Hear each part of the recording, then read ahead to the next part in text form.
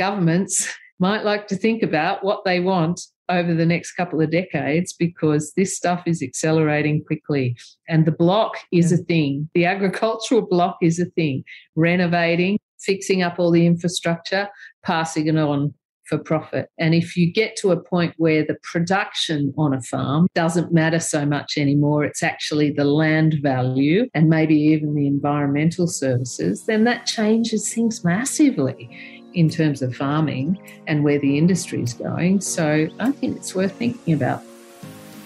Welcome to Nourishing Matters to Chew On, a podcast that takes its cue from big picture, healthy and sustainable food system agendas and digs in to explore their implications and how they are landing here in Australia. I'm Anthea Fawcett, founder of Foodswell, sustainability advocate and a farmer's daughter from New South Wales. Join me on a journey across our food and agricultural landscapes as I speak with inspiring people who are tackling parts of the wicked puzzle to enable change toward a healthier, more sustainable, fair and resilient food system and environment. I acknowledge the traditional owners and custodians of the land on which this podcast is recorded throughout Australia and recognise their continuing connections to land, water and culture. I acknowledge that sovereignty has never been ceded and pay my respects to elders past, present and emerging. I'm speaking with Gabrielle Chan, who is a political journalist who has raised her family on a mixed-use farm in New South Wales and is the author of Why You Should Give an F About Farming, released in late August and described by Charles Massy as everything a potential game-changing book should be. Welcome, Gabby. It's such a pleasure to have the opportunity to speak with you about your book. Thank you very much. It's a pleasure to be here. It's a book that offers such depth and breadth of insight into current and future challenges for farmers and for everyone really who eats and cares about communities, landscapes and our futures, really, isn't it? So how are you and how's the farm and land where you live looking as we speak? It's looking amazing. We're getting rain every week right now. It's just a cracker season. So there's quite a few smiles around the district, which is kind of a weird situation when you've got a pandemic and everyone's locked down. But so it's this duality, I guess, that we're living right now. Yeah, it's so strange on so many fronts, isn't it? Gabby, you and your book have been featured on The Drum in The Australian, and you've also spoken about the book on numerous radio programs, and I, and many people I reckon, are really looking forward to reading and learning more from you in The Guardian, with whom I think you've recently taken on the role as rural, regional and remote editor. Is that right? Yes, we've got a very exciting new project funded by the Vincent Fairfax Family Foundation and in conjunction with UTS Sydney, the university's graduate journalism program. And we're trying to reimagine rural coverage, basically.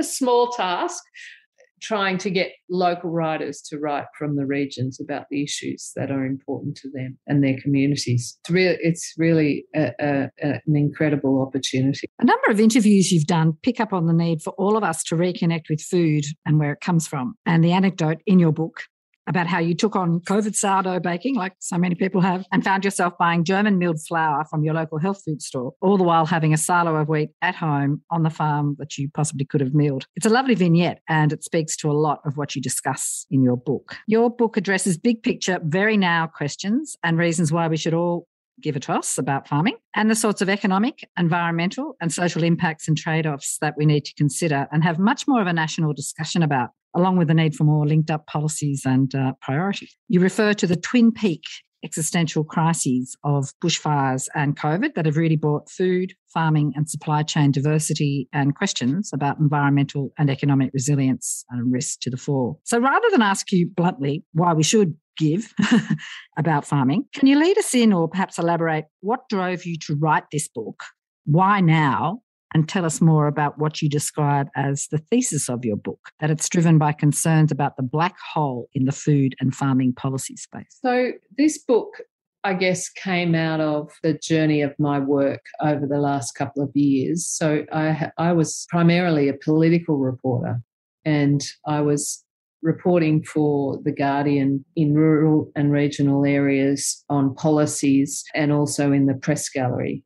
And we're starting to see fractures in the debates over things like land, climate change, food production, the imbalance between business relationships between big duopoly supermarkets and smaller to medium farmers. So all of these things were taking effect. And my first book, Rusted Off, which came out in 2018, really looked at the fracturing of rural communities in the way they voted. That is, that they were becoming more unpredictable in the way they vote. And this happened at a time when, we saw Brexit occur, and largely that was driven by regional people in the UK. We saw Donald Trump elected to the White House in 2016, largely off the back of a lot of regional centres whom Hillary Clinton called the deplorables. And I was sitting in this weird position where I was in the press gallery, but also living in a small farming community in a town or near a town of 2,000 people. So those fractures led to Rusted Off, which was really an examination of why people were getting fed up with politics. And it had one chapter in there about agriculture, and it touched on things like climate change, regulation, and land usage.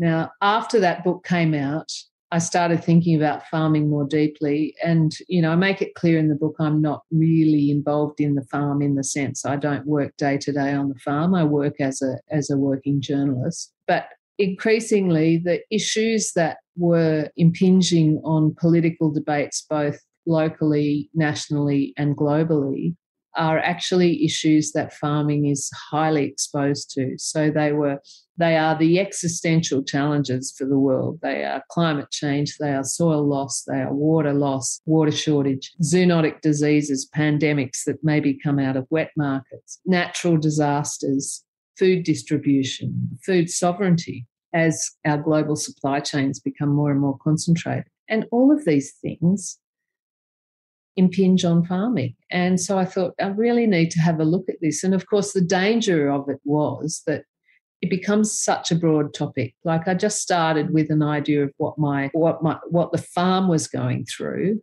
but you pull a thread on a farm and it leads you to these kind of foundational philosophical questions about the way we want to arrange our societies. And I think that was the kind of light bulb moment for me. Yeah. And as you say, you pull on a thread and it unravels so much. And in many ways, it's such a big topic that no one tackles it. Early in your book, in the chapter, The Big Picture, you say that essentially we must find a way to knit together the need to grow and supply food with how we manage landscape. Australia needs a national master plan for its land and food. We need to know how we are to protect our sacred places and unique species for their longevity and that of the environment and our rural communities. A food plan would be both local and global, with short, stout chains into our local communities and regions, and then longer freight lines that share our substantial production capacity with the world, but particularly with our near neighbours. Food, land and water plan is, you say, surely a no-brainer. So how are we going on those fronts? Patchy.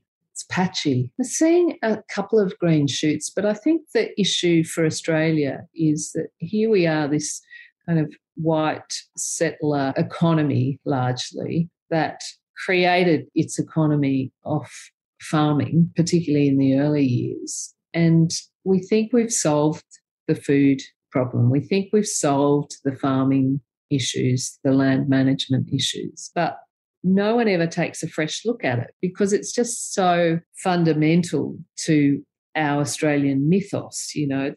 Our idea of ourselves, our identity is tied up largely in farming. And you see that when, Sydney did the Olympics in 2000, where we had all these people riding out on horses with dryser bones and cobras and cracking whips and that sort of thing. It's kind of fundamental to us. But the modern economy, of course, has moved on to largely a services economy. And so I guess the thing that struck me is it required fresh eyes. I think it's worth looking at again in the frame with climate change and all these massive disruptions that are hitting nations and the world. And it just seemed to me that there was a capacity to pull together all this amazing work. So we've had so many incredible reports done by really knowledgeable people. You've had that reports like a National Outlook report that really looks at where Australia is going, whether we want, an outlook or a slow decline future, We've got a really exceptional land care program that others in the world have copied. We used to have a national food policy. We don't so much anymore now. We used to have a national climate change research facility organisation that drew together elements of lots of different ministry responsibilities to look at how all of these issues, food production, landscape management, climate change, how they were all going to knit together. But we dumped it. Like, we keep dumping these amazing organisations. Land and Water Australia was another one that was doing an incredible synthesising work. But we've got ourselves into this political cycle where we just, each government coming in chucks out the legacy elements of the last government in a way that we never used to do before. Each government used to come in and largely build often on what the previous government had done, notwithstanding their kind of politically opposite approaches. But we can't do that anymore. We've sort of gutted that capacity for reform and for longer-term thinking. And I think that's a massive issue in Australian democracy. Which speaks to small government and sort of neoliberal thinking that you let the market determine the policy. Like, a market is just, I think I'm 55 and I grew up with this idea of deregulation right from the Hawke-Keating government. And I think in a lot of cases we've been sold a pup on deregulation. And I'm not saying by any means that we need to go back to a protected economy. The deregulation reforms did some good things in terms of, throwing back the curtains and really allowing more competition in. But in the process, that competition policy has actually led to less competition. The structures that we threw out in that deregulation agenda were gobbled up. Australian Wheat Board is an example, were gobbled up by bigger global corporations. And so we have this weird situation where we think of, say, a corporation as the same as a small business. We think of the Coles or Woolies being one entity equal to one entity that is a small farmer who's negotiating with that supermarket. This is just, this isn't a deregulated economy. It's a re-regulated economy, in my view. And it's time, we've done this 30 or 40-year experiment. It's time to look at it again and just do some analysis around, is it working? What's not? Let's look at it again. Be a bit more strategic. Just in terms of what you said about policy processes, I mean, good policy, as you say, takes years to develop, and you have to hand on the corporate memory and respect the researchers, the farmers, the bureaucrats who have the knowledge and carry it forward. I was involved a little bit with, we did have a national food policy under the Rudd-Gillard government. Quite a lot of work went on to develop a national food policy with huge consultation and submissions and all the rest. And it just got completely thrown out. And now we have the UN Food Systems Summit process coming up, which is quite contentious and interesting, and watch this space, but that might end up being quite tricky for Australian agriculture too. So all very timely discussion. You also talk about higgledy-piggledy buckets of money and announcements, but no national integrated plan or policy, and you've spoken about that. But it's kind of interesting just to flag some of them, because in and of their own, they're really valuable, but how do we join the dots a bit better? So things like the Future Drought Fund, we've got CSIRO's recently announced its new big missions, including the drought mission. We've got a national water grid and new national soils policy and so forth, but they're all pretty disconnected, aren't they? And you have to sort of wonder why. Yeah, the Dr. Paul Barnes at the Australian Strategic Policy Institute had an idea of maybe you could connect them all through the deputy secretaries, which I think is an interesting idea, because often you get these kind of committees and you pull people out of various ministries. There's so much knowledge in the system, but we're not harnessing it properly, and I think that needs to be done better.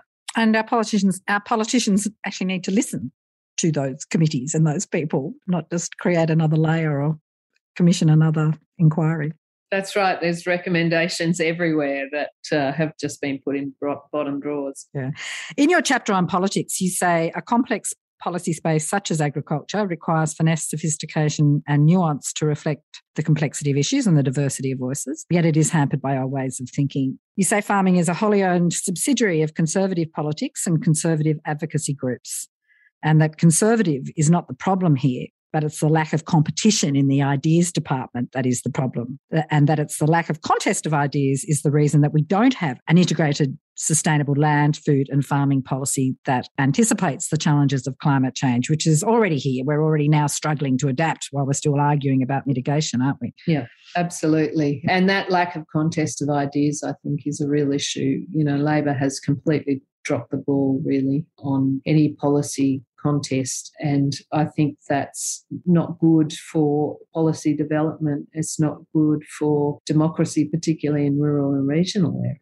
And so, the governments and ministers who deal in the agricultural space are kind of let off the hook in a lot of ways. Not to say there's not some good things happening, which maybe we can talk about later, but yeah, it's an issue. That lack of competition is a big issue. And for farmers, all these really big pressures around land use conflict, if you like, whether it's over water or mining on and near productive lands and also sacred lands. There's sort of not even a resolution of the big land use conflicts that are going on around mining and farming. No. And we'll continue to see, I think, these sorts of issues come onto the front pages every so often because of that lack of strategic planning about where we want certain developments to go. And, the standout for me was just, allowing a mining company, Shenhua, to be granted a licence on the Liverpool Plains, which is prime ag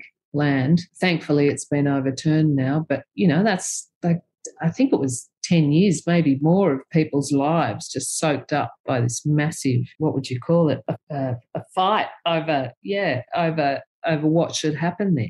Yeah, and farmers and big irrigators and a real coalition of interests in the Narrabri region, which is where I'm from, they've spent 10 years really having to put a lot of effort in and around the whole Pilliga gas field developments, which, not great outcomes there. Would you like to talk about or unpack the contest of ideas a little bit more? I think in that chapter you talk about 3 strategic issues in particular that, should be brought to the fore in terms of how we're currently thinking about food, agriculture, exports and supply chains and the length of them and the viability of them. You talk about trade with China, agricultural labour supply. I'm certainly wondering who's picking all our fruit and veg at the moment during COVID, and technology. Do you want to talk about those a little bit? Yeah. So the China trade debate, I guess, that happened in 2020 after the Australian government called for an inquiry into the origin of COVID. It said a lot to me about, how we think of China. And, I've got Chinese heritage. My dad's Chinese Singaporean migrant. And it always amuses is too light a word, but it always disturbs me that we have these debates about China and Asia generally in terms of, what can we get out of them? What can we, how much money can we make out of them? We better be nice to them because we want to make a lot of money out of them. And I think that's what we saw in 2020 when the Chinese government decided unilaterally to cut off to impose tariffs on various goods like barley, to stop imports of Australian beef from certain abattoirs. I think there was a wine tariff and a few others. We see this kind of tit for tat, and farmers are a very strategic constituency for the Conservative government. And so that, it's no surprise that they chose tariffs on those goods. But I guess the point I wanted to make is that we have to be really careful about these sorts of debates with China, not just in terms that won't hurt farmers, but in terms that won't hurt the Australian Chinese community who often get sort of corralled and wedged. Not that their loyalty has been questioned, in various parliamentary committees by Senator Eric Abetz, Liberal senator. And that's just crazy language. Like, we exist in this globalised world, and how the debate can stoop to those sorts of levels is beyond me. On the ag labour question, I think the thing that surprised me most in my research was all countries are dealing with this now. So the shortage of ag labour. If you go to Britain, they were getting workers out of Eastern Europe If you go to Europe, they're getting workers out of various Asian countries or Eastern Europe. Even if you go to China, they're getting workers not from their regions. They need people to come in and do a lot of their ag labour. So there's something I haven't worked out yet. I think there's a cultural story here in terms of, how we think of working, physical work these days. So I think there's that aspect. And, of course, this whole issue splits between skilled and unskilled labour. So there's two different things happening there. But I think there is a cultural piece that says, this work, for a number of reasons, people don't want to do it. And how we think of that, I think, is going to be really important into the future. I'm interested that the ag visa that David Littleproud has set up that allows workers to come in from Asian neighbouring countries to pick fruit. I'm interested in that idea mostly because they are committing at this stage to allow those workers to have a path to permanent residency. There was a real dislocation, I think, in the noughties under Peter Costello, the Liberal Treasurer, who was really adamant that Australia shouldn't have two tiers of citizenship, as in, you're locked in here doing our dirty work, but you can't get residency. It was a real kind of shift. He didn't want to see that. We have shifted to that model like so many countries around the world. And I think there needs to be a lot of work done on how we get back to a situation that really is, if you're coming in, you need to have access to possibly a transition to citizenship, because you can't have these mobile kind of global workforces. They've all got to come from somewhere, right? So, if we can't do that stuff, we really need to address it, right? Yeah. And so it speaks to a whole lot of our sort of settler society, post-colonial stuff that we just can't really deal with. So as you say, it's really quite a cultural project. Yeah, it is. And then the tech story is really interesting because so I spoke to Sarah Nollett at Agthentic, and she's got a podcast, AgTech So What, which is really interesting. But she was talking about the shift of what's required, and it feeds into the ag labour story as well. Everyone's after the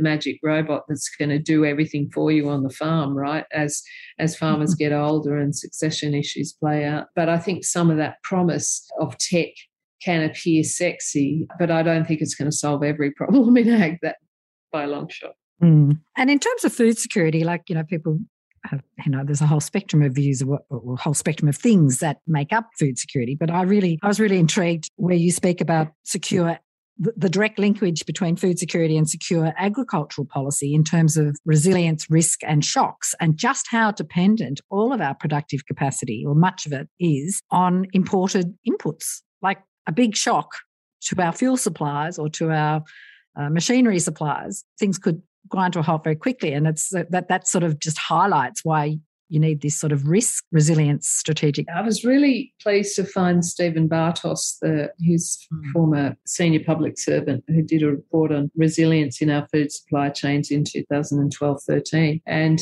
he pointed out to me just those holes that we never think about, because we think we're in this kind of globally connected world and we think we've got it all sorted, as I said before. But, when you think about what is required on this farm and any other farm, you can't put a crop in right now without fuel. 90% of our fuel is imported. You can't get milk largely to market unless you have Tetra Pak, which is also imported, as Stephen pointed out in that report. We have tuna, but we don't make the cans. We have all of these things that we assume, and you hear it from government all the time, we're so food secure, we export more than half of what we produce.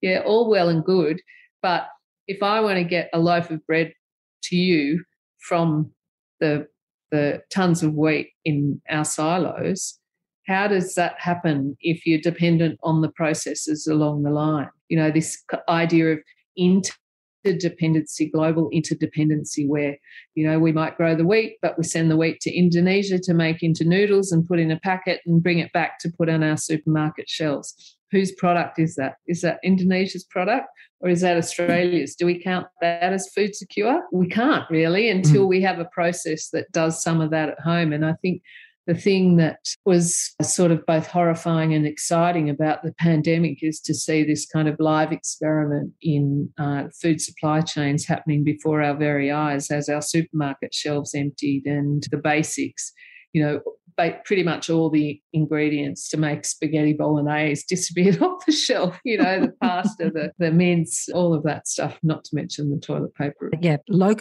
a proliferation and conversation in lots of circles involving short and more regional supply chains and food innovators and food hubs and so forth, which is really exciting, really. I was also, I was intrigued to read in your book where you also spoke about or quoted, that someone else has said it, that, we're only 9 meals away from revolution. I think anarchy. Julian Cribb, anarchy. And Julian Cribb also elaborates on that in his book, War or Famine, Food or Famine, I think it's called. But it just reminded me, I used to work up in the top end a bit, and I remember speaking with one of their Department of Primary Industries people during the Millennium Drought, and Australia's grain supplies, at the end of that drought, our grain supplies were down to 3 weeks stock. Oh, we were importing wheat in the last drought, and people don't, that you never hear about that stuff when the government comes out and talks about how much we produce. It's up and down. Like, we do produce a lot, but it's not as straightforward as you think. No. And the Arab Spring in 2010-11, was it? I think was triggered by high commodity prices and Russia's refusal to sell, or Ukraine's refusal to sell wheat. Started with an orange seller in a market. Yeah, there you go. Who knew it was so important? Your book describes and shares really appreciative insights into and about farming cultures and the variety of them, from small family farmers to corporates and big family businesses, or dynastic businesses, as you say, and the increasing and leading role that women farmers are taking as well. You talk about why people farm, not for a whole lot of reasons, notwithstanding huge challenges and the many mixed demands on farmers to be productive, to care for country, to be price takers in really tough and deregulated conditions. A key theme, or locus of those ideas that you elaborate are about the intrinsic and other reasons for why farmers do what they do, why they love what they do, and ultimately do see themselves as stewards of country and of their farms. So many may often make uneconomic decisions, but for really good reasons.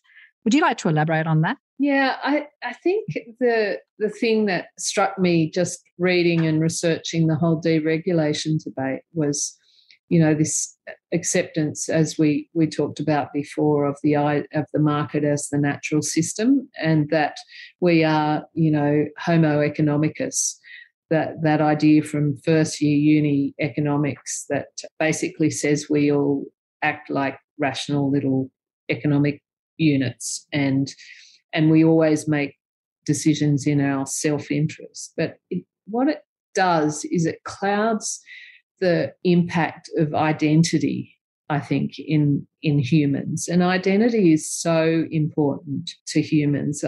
I experienced it when I left work for a while to look after kids. But, and you can see it with succession planning around farming all the time. The older man usually, as the farmer, retires to town when the kids take over and loses the sense of purpose. And I think that identity point is really key to farming culture. And I guess the best example that I saw, that I heard about, was from Chris Olzak at Aether Water Consultancy. And he talks about how the water markets, our very laissez-faire water markets, were kind of running on this model of, this is the cost of production for my dairy farm.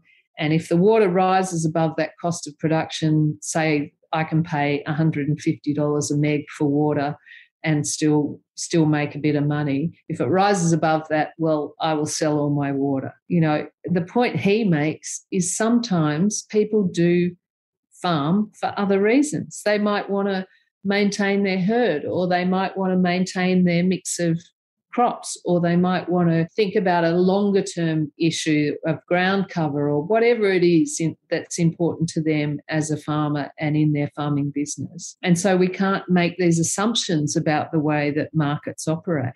And I think that I call it farmer economicus, that deregulation has assumed that farmers are these little farmer economicus units that are going around and will always make these decisions for certain reasons.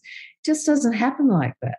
Like, we're all incredibly complex and different things matter to us. And so we can't make this assumption that this is how farming will play out. And what I'm calling for in the book is just a kind of greater understanding of that cultural identity piece in order to work out how we want to send signals in the future, because at the moment the only signals that farmers get are economic signals, and that economic signal is you've got to produce more with less, and that's the way you get a pay rise. More wheat in the bin gives you a pay rise.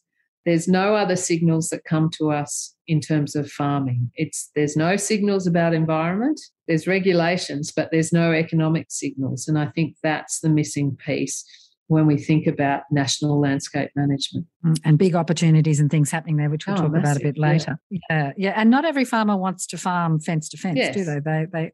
Many people want to preserve their landscape, their favourite trees and waterways for all sorts of reasons, partially economic, but also because they do see themselves as stewards and carers, passing on something to future generations. Yeah. So what are some of the big trends here in farming cultures and change within them? I mean, we know about an ageing farming population, but there's also an incredible amount of students taking up ag and sustainable ag degrees, particularly now that arts degrees have different HECS arrangements. I think I was speaking to some academic a while ago, and they said, I think it was in northern New South Wales, one of the universities had 65% more enrolments in ag this year. Yeah, apparently, people tell me you can't get a place in ag. It's getting harder and harder. So that's really interesting, and that's really heartening too, I think, for the industry and for the rural communities that rely on farming. The trends that I see, so there's that piece of the puzzle, those people coming into ag. There's a rural land boom right now. And that's partly seasonal, but also because of the very bullish nature of corporate agriculture and larger family farms wanting to increase their scale. And though we have seen, Australia in early settlement period was basically squatters. So we have seen big, what we would now term corporate farmers before. But I think the difference in this period now is that they're seeing longer term global food demand as a real opportunity, and also farming land as a very safe place to park capital and investment. And is, as one corporate farmer said to me, the gift that keeps giving. This idea, if you can make money when commodity prices are low, then as inflation rises, you're only going to go up. People are incredibly enthusiastic. So those trends, I think, are crashing into another big trend, and that is this environmental services trend. The idea that massive companies, medium-sized companies, and even smaller companies now are thinking about mitigating climate change. And we've seen Microsoft put out $1 billion climate fund to try and mitigate all of their emissions since they began as a company. You imagine how many emissions that amounts to. And they are doing things like paying for environmental improvements. They've paid a couple of companies in Australia, really interesting. Wilmot Station has been paid for improving their soil carbon. Ironically, Rupert Murdoch's Cavan Station has also been paid for increasing its soil carbon. And those trends are really crashing into and driving not only the land price trend, but the bullishness in that younger sector coming into ag. And so that younger sector is kind of crossing over this. Finally, we're getting a fusion between the environmental ideas of landscape management and agricultural ideas of food production. And one of the interesting points that I would make out of that is succession, I think, is going to be incredibly a vexed issue out of that, because, if your assets going up, all well and good, you can lend more, you can borrow more money. But, when you think of kind of handing that farm down, that's a bloody big asset to have to, square with all the siblings. So that's going to be an issue for family farming particularly, I think. And some of those products or those, contracts involving locking up carbon or getting more carbon into soil, does that involve locking up the type of activity that can be done on that acreage? No, well, and for how long, or is it more fluid? Soil carbon is a very vexed issue in the farming space right now. So you've got that sort of example of Microsoft on the one hand that pricked up all these farmers' ears and said, "Oh, I could get a different revenue stream," which is a sort of smart way to think of it. But on the other hand, you've got soil scientists and ag scientists like Richard Eckart down at Melbourne University are saying, hang on, just hold your horses on this stuff. It's very hard to have a sort of totally upward trajectory on soil carbon. It's very seasonal. Think about improving your soil carbon to increase your production and what you get off the land rather than just as a payment. Because I think Australian Farm Institute did a podcast recently that had a really good discussion about this. And the point that was made there is you may be paid $15 a hectare for increasing your soil carbon, but increasing that soil carbon might also lead to $150 a hectare in increased production just by doing what you do, growing food or growing fibre. So don't get caught up too much in the, money for jam scenario. Just really try to balance it out. And these contracts, often are for long periods. And so you're actually you're actually locking things up for quite some time that may have impacts down the track. Yeah. And this space is so dynamic, it's moving so quickly. We could land in a completely different place in 5 years' time, let alone 10 or 20 years' time that you have to sign a contract for. And amazing hedging and commodity trading in it that might actually take away sovereignty. Is that a risk? Well, sovereignty is an interesting one in this space because you trade those mitigation or the soil carbon. It goes out of the country, so it comes off the country's balance and it comes off your farm. So essentially, you've got to double down really in getting to net zero as a farm business if you're also trading those credits into the system. So I spoke to Ross Garnaut, the economist, like polymath. He's really interested in agricultural economics among his many other hats that he wears. And he's saying the problem with the market right now is that it's like investing a lot to produce, say, wool or wheat and saying, I want you to invest all this money. We may pay you half the world price for it if you get paid at all. And that's essentially what's happening. Now, the thing to say about that is the ACCU, which is the carbon credit system in Australia, is very robust in terms of that it's as a system compared with some of the systems overseas, but it pays a whole lot less. So all the smart guys and girls on this stuff tell me, go in with your eyes wide open. And it depends on water, doesn't it? Yeah, soil organic carbon, it's a big factor. And if you head into a roaring drought, some of the farmers I've spoken to have said, they were pleasantly surprised that their soil carbon, they were on plateaued in that it didn't go down in a roaring drought. But yeah, the trajectory isn't all like it would be this year where we've had really good rains in most of the eastern states.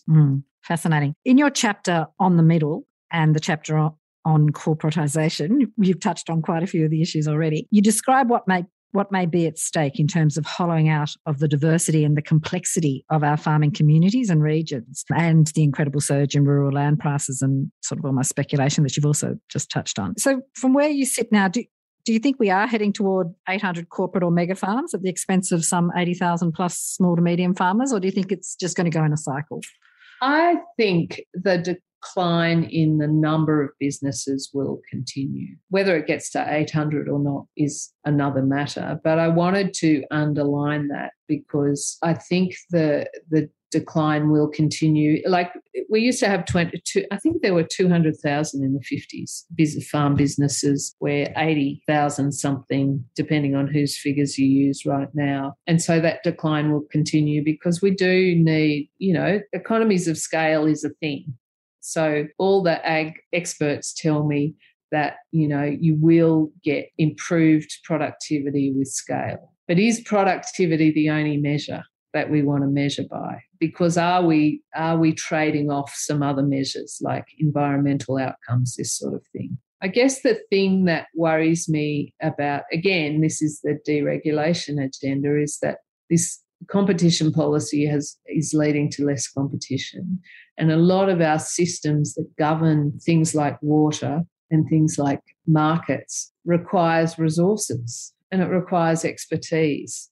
And small to mediums obviously have less resources to put to that. So you have to be a really, really sharp operator to win the day over, the big farm down the road, whether that's a massive family operation or a massive corporate operation. And I'm not saying by any means we should chuck out all big families and big corporations at all. I'm saying that this will have a concrete impact on rural and regional communities, because if you've got less owners of the land, you've got less people in the communities. And what I see every single time there's a drought is we get government ministers going out, putting on their akubra and saying, we really want the mums and dads in farming.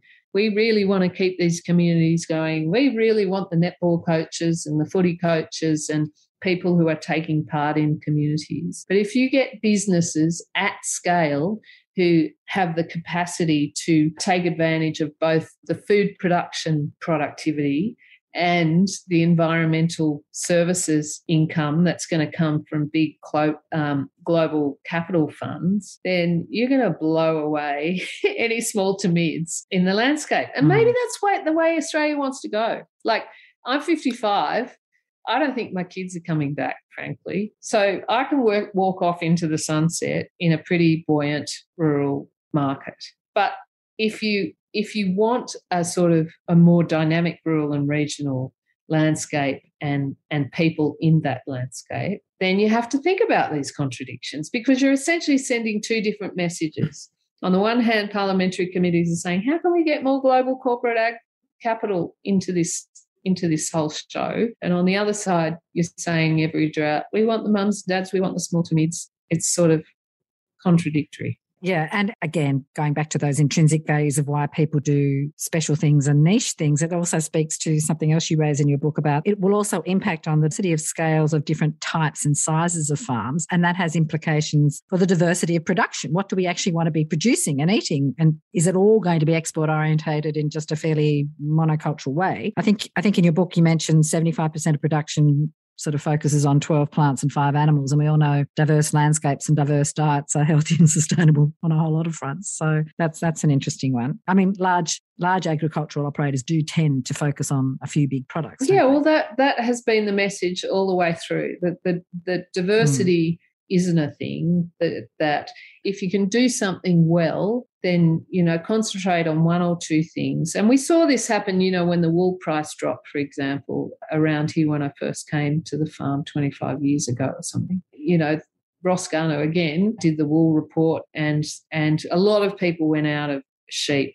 And the message was then, cropping's the thing, like you just got to go into big cropping and increase your scale, and you only need, a contractor or a couple of machines. You need less people dealing with livestock. And now it's swinging back the other way, where we're saying, actually animals on landscape are quite handy because you can manage them in holistic ways, and it can actually improve your environmental outcomes from straight cropping. So, we go in these trends wash across the farming landscape, and it's like turning the Titanic, like you're 10 years into the next trend, and then there's scientists and consultants say, oh, you got to change again. You know, I think of the orange trees ripped out down along the Murray a couple of years ago, and now everyone's going back into citrus and permanent plantings for nuts and things like that. And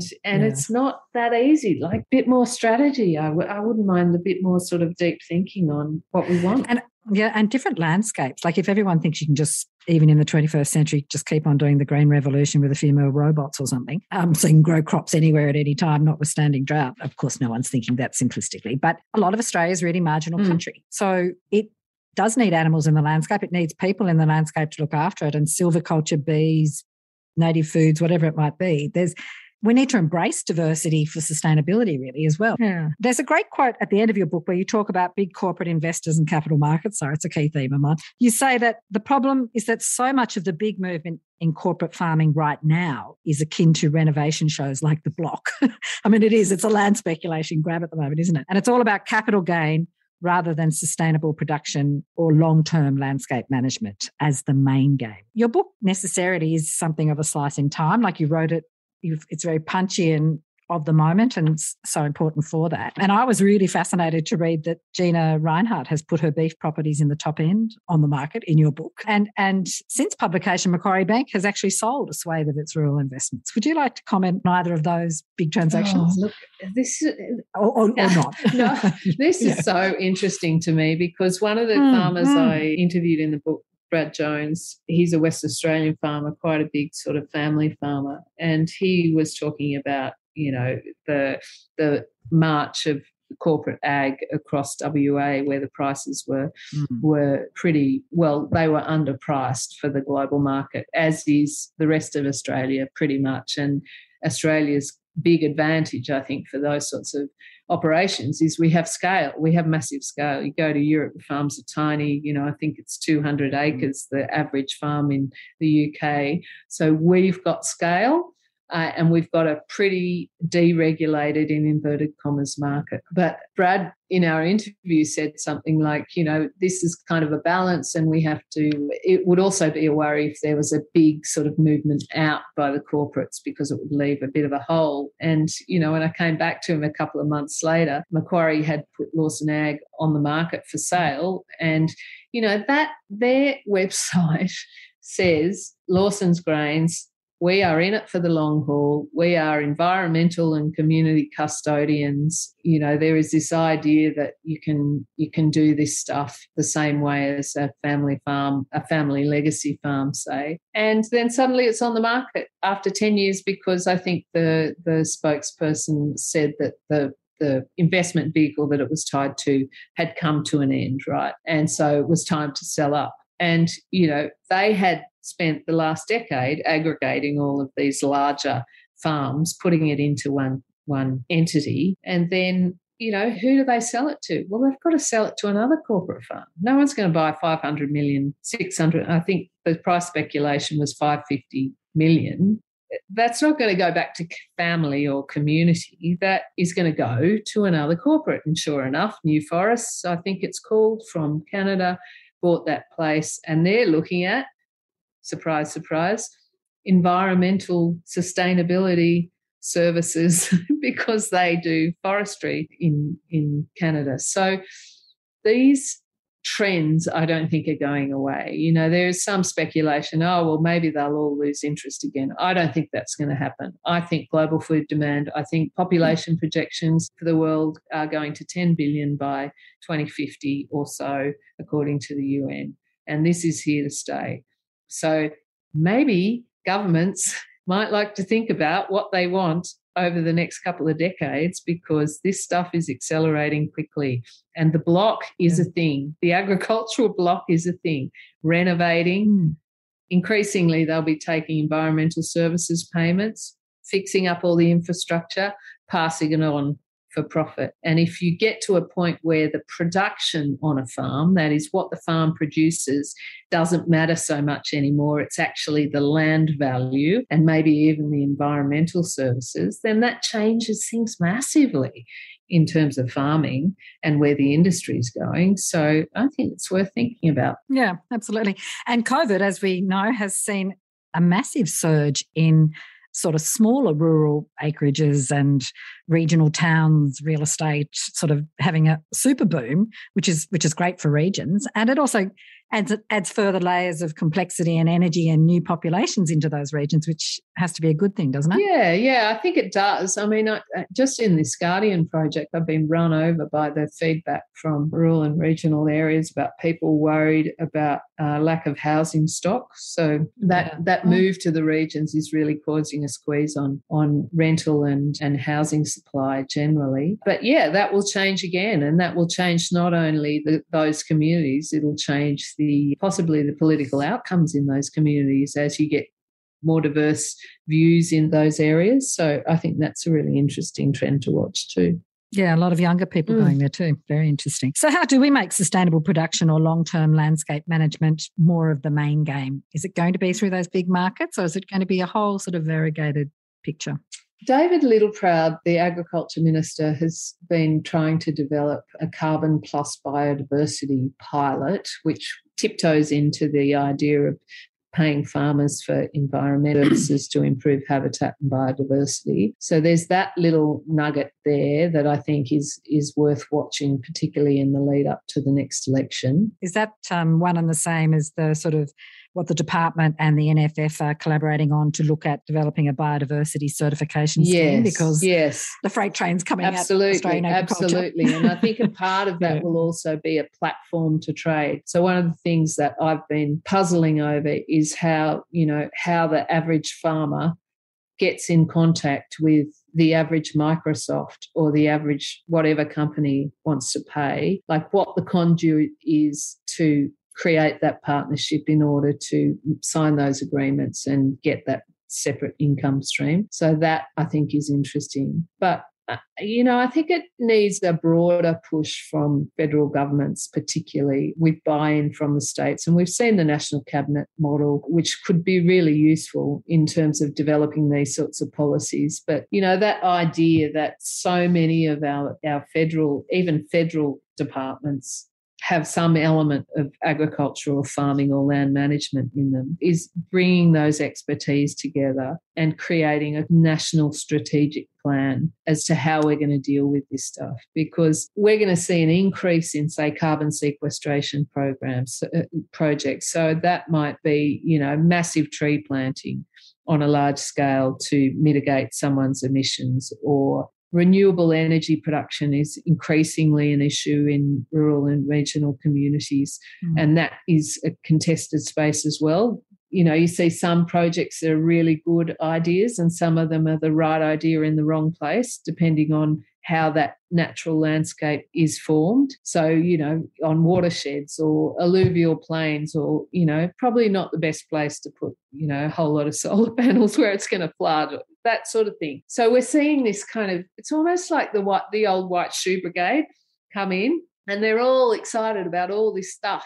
We're going to do this and we're going to save the environment. It's just like, hang on, guys, just let's get some strategy around this and work out what we want in those communities. Get some more strategic land maps. Exactly, right? That are fit for the 21st century. So that's that backyard plan I talked about, just that writ large, the idea in your backyard. You know where your veggie garden's going, you know where your compost heap's going, you know where you bring your guests, a nice place to sit and have lunch in the sun. All of these things really need to happen for the nation. So we know we're not fighting over where we're putting housing or where we're putting mining. Shall we put mining in the middle of a prime agricultural space?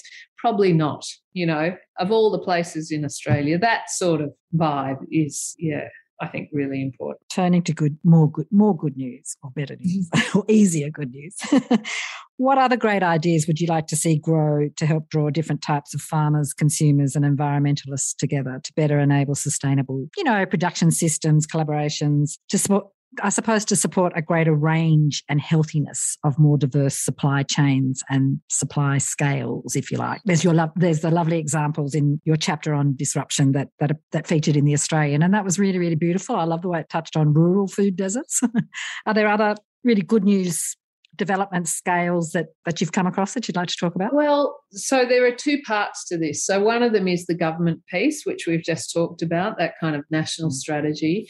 And I think in the community piece, like social media has allowed this kind of connection between interested eaters and interested farmers. And that's what I'm seeing, that story about Josh Collins and his mates getting together down in Corryong after the bushfires to set up Acres and Acres, I think is a really interesting project. And that's drawn a lot of people in, connected farmers who are providing a bit of land and people who love to garden and grow food. It's a real, almost a kind of, it's a food project because it provides really good, healthy food. It brings community together. It's a therapy project to get over the bushfires and talk about stuff that's happening in your life. So there's that aspect. The other thing I'm seeing locally is just more and more people connecting over those social media platforms about, I want to buy my meat or my bread closer by. And I think that's a really interesting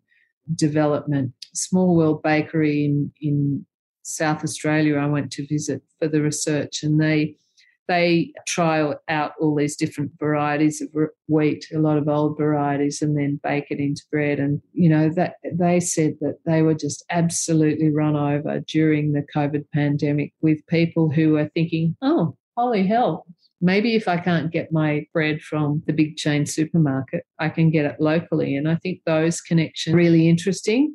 All of these towns, I live in a town of 2,000 people. There's a mill here.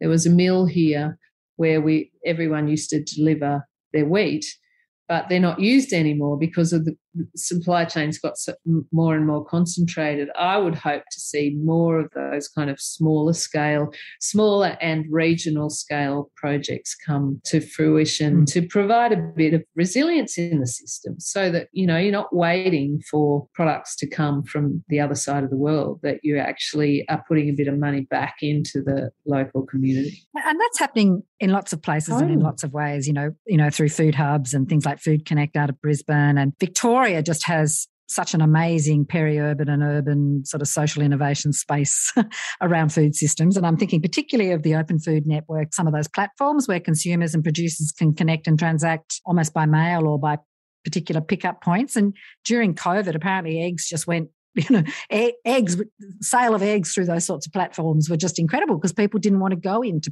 busy shopping centres and so on and so forth, and the provenance of their food was so important. So there's a lot going on actually, which is just all to say part of the big picture that wouldn't have been asked to join the dots on. The other thing I would mention there is food price, because I thought a lot about food price, and this is a kind of really vexed issue. So the feedback I always get when we talk about, the more connected local and regional food hubs is always, some people can't afford that. They need to have the $2 loaf of bread from the big chain supermarket. And that $2 loaf, even though it doesn't include the cost of production largely, and particularly the environmental cost of production, we always get down to this idea of food price and who can afford the artisan loaf. Small World Bakery has the approachable loaf. I really like that idea, which is a cheaper loaf, but still, with as much, milled out of local grain. But,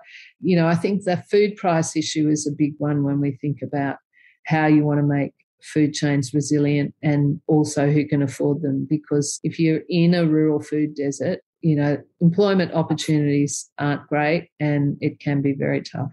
It's a bit of a dual-edged sword there, isn't it? Because aren't milk and bread almost the lost leaders to get people into supermarkets? Yes. In one of your interviews, you spoke about your approach to the book, that you were really keen to explore and to share parts of the story of Australia's food culture and traditions, Indigenous and other, to engage and enable everyday eaters, people, to, I suppose, embrace the role or just realise their role as the arbiters of where and how food is grown and how land is cared for. And obviously price, as you've just said, is a complex factor into that picture. Your book explores the importance of food tribes, the incredible consumer niche and other trends that involve food healthiness and provenance, especially among young people, for identity and more. And you draw on Michael Simon's work from 1982, I think it is, One Continuous Picnic, that amongst other things says that in Australia, our land missed that fertile period of settled agriculture and cooking. There has never been the agrarian interplay between society society and soil that created the great traditional cuisines as we know them. Almost no food has been grown by the person who eats it. Almost no food has been preserved in the home. And indeed, very little preparation is now done by the family cook. This is the uncultivated continent. Our history is without peasants.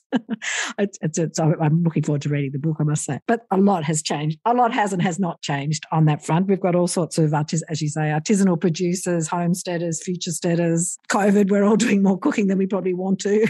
But would you like to comment on that, or do you think it still rings true or not?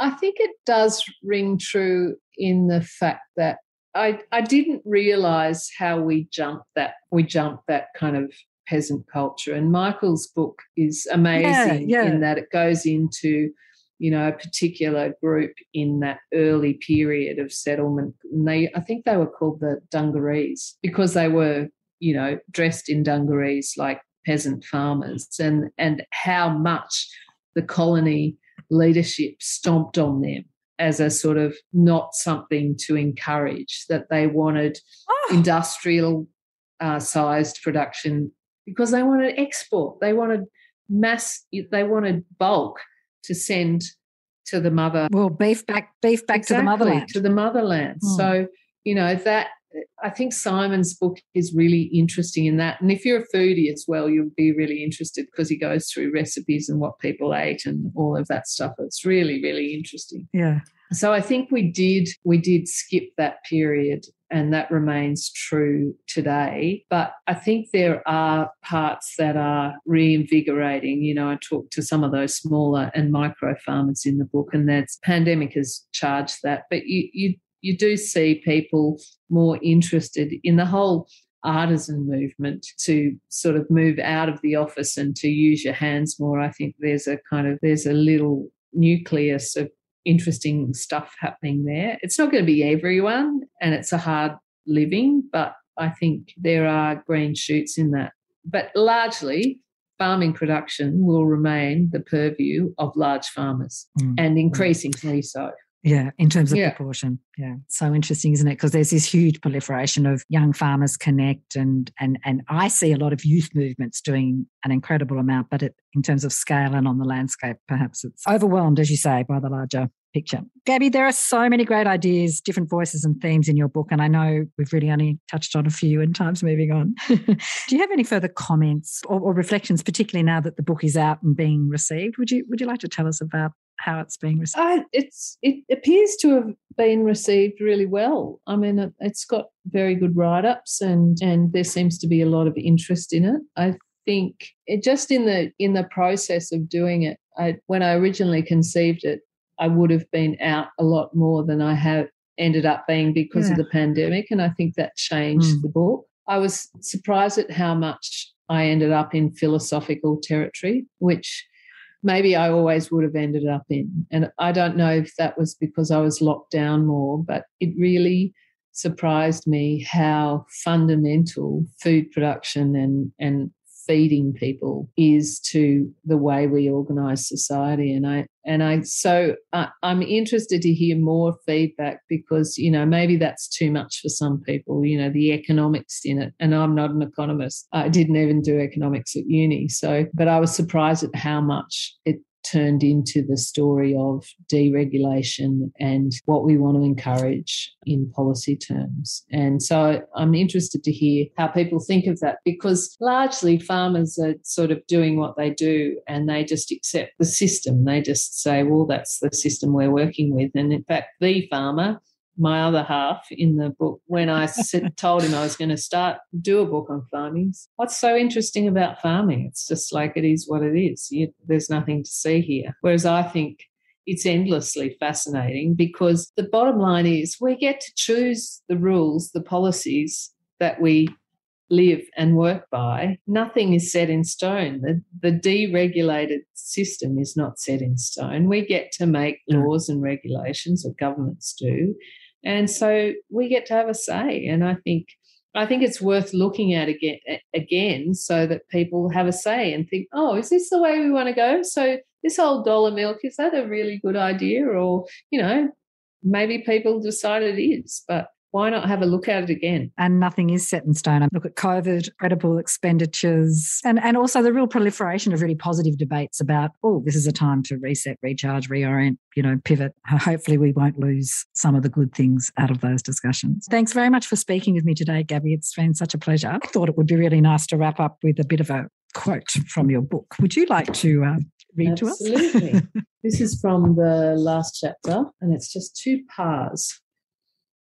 The people managing land, Indigenous or non, are the ultimate ground truthers. They need to be trusted, and they need to trust those imposing the rules. That means we need a political feedback loop that functions better than it currently does. Governments need to listen and trust land managers, and land managers need to have faith in governments. That requires better feedback machinery. But we are entering a new paradigm that acknowledges that farmers and food production exists within a landscape. That means farmers, eaters, and governments have to change their mindset. The new model must combine verifiable land stewardship with growing healthier, better quality food. We have to look after land as if our lives depend on it, because they do. Thank you so much. I've been speaking with Gabrielle Chan about her latest book, Why You Should Get an F About Farming. It's a fabulous book, and it's available from all good bookstores and online booksellers. Pleasure. Thank you. Thanks for listening. I hope this conversation offered some nourishing food for thought. To listen to more episodes of Nourishing Matters to Chew On, head to Foodswell's podcast page at foodswell.org.au/nourishing or subscribe wherever you get your podcasts. And stay in touch via Instagram at nourishing_matters and on Facebook at Nourishing Matters to Chew On. If you like what you hear and would like to support us, you can buy us a coffee or donate at givenow.com.au/nourishing or give us a rating and a review in your favourite podcast app so other people can find us too. Nourishing Matters to Chew On is proud to be on the Climactic network of podcasts and part of a collective of podcasters dedicated to inspiring positive action around climate change. Check out the other great podcasts on the Climactic network at www.climactic.fm.